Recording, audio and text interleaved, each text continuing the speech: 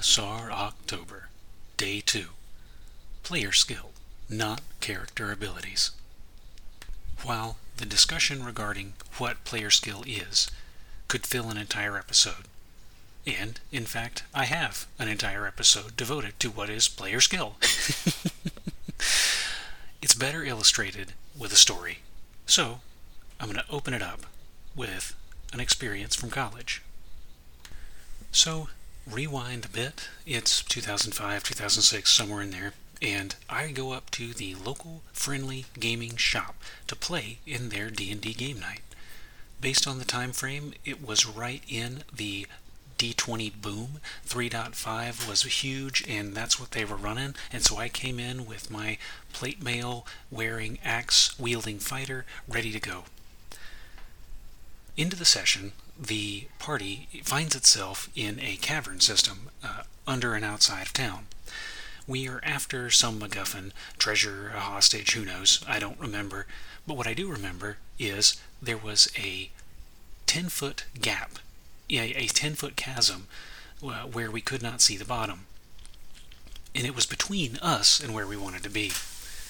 It was a confined space, 10 feet wide or 15 feet wide, so I asked the ref how tall the ceiling of the egress was that we were trying to get into, and he described it as low. Now, thinking with my player skill brain, a low ceiling means that I'm going to have a hard time jumping in. If I jump, I may hit the top, I may bump my head, I may fail to... I'm not going to be able to just simply jump across. So, I started thinking, how can we get through without jumping? We could use pitons pounded into the wall. That might take some time. That would do some noise and alert whoever was on the other side. We could throw a ladder down. We didn't have a ladder. Those are kind of difficult to tote around. Alternatively, we could have gone back a bit and potentially dislodged a door from the entrance and then figured out how to use that as potentially a springboard, or tack two of them together and go across on a makeshift bridge. So, as I'm thinking, a monk in the party, that player says, I jump across. The referee calls for a jump check.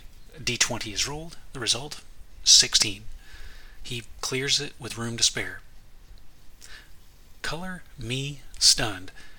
There was no penalty. There was no mention of the roof. Nothing. It was simply roll and go. I had points in jump. Fighters only got 2 per level, and my intelligence was subpar, so I just had jump. Thought about swim, but if I'm wearing plate, that's not...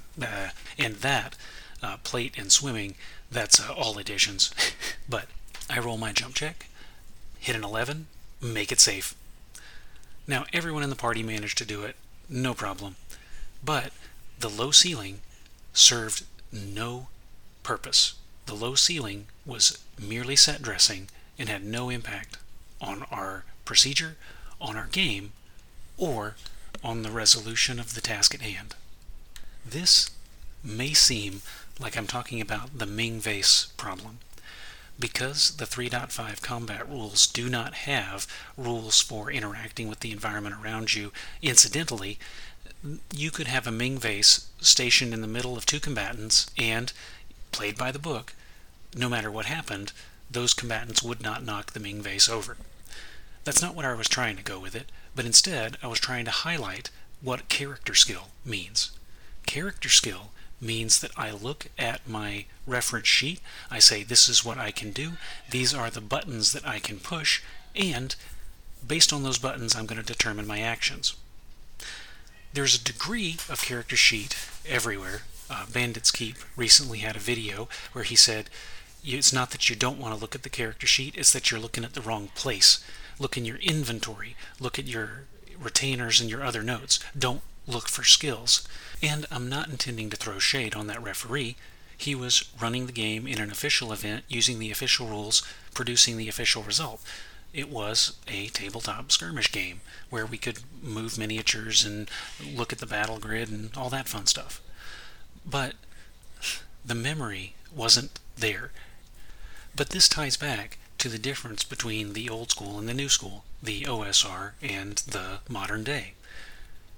The modern game imprisons you with the character sheet. You can do what is on your sheet, like a video game with buttons to push. Now, do you have to look at your character sheet? Of course not. You can always look beyond.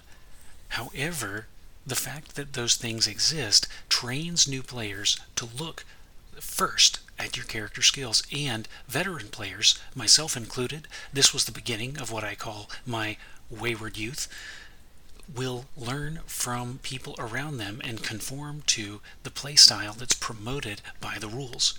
If I can roll a die and the situation is resolved compared to thinking about it, if my eyes are set on the prize, I'm just going to take the easiest way to get to that prize and get out because I want my character to survive and be safe. That prison, however, requires the referee to think in advance of what is going on, where all of this stuff is, and it takes away so many cool things in the story, so many cool experiences that you could recap later. When I write a module for an OSR group, I don't think of a solution. I present a problem the way that the problem would present itself, or a trap the way that a trap builder would try to kill somebody, and then I let the party deal with it. It's not my role as the ref to solve that problem. Problem solving is one of the big fun parts of the game. Why would I take that away from my players? To conclude, by realizing that the answer is not on the character sheet, but instead in your mind, that provides freedom. That is the liberty I talked about yesterday.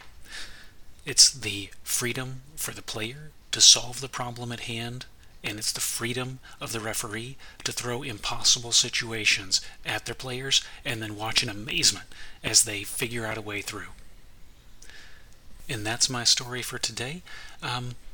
Thinking it's a bit of a downer, but really not so much, because it turned out okay at the end. And between now and when I talk to you tomorrow, keep an eye out for those chasms and ways you can get around them that don't involve rolling a jump. Delve on.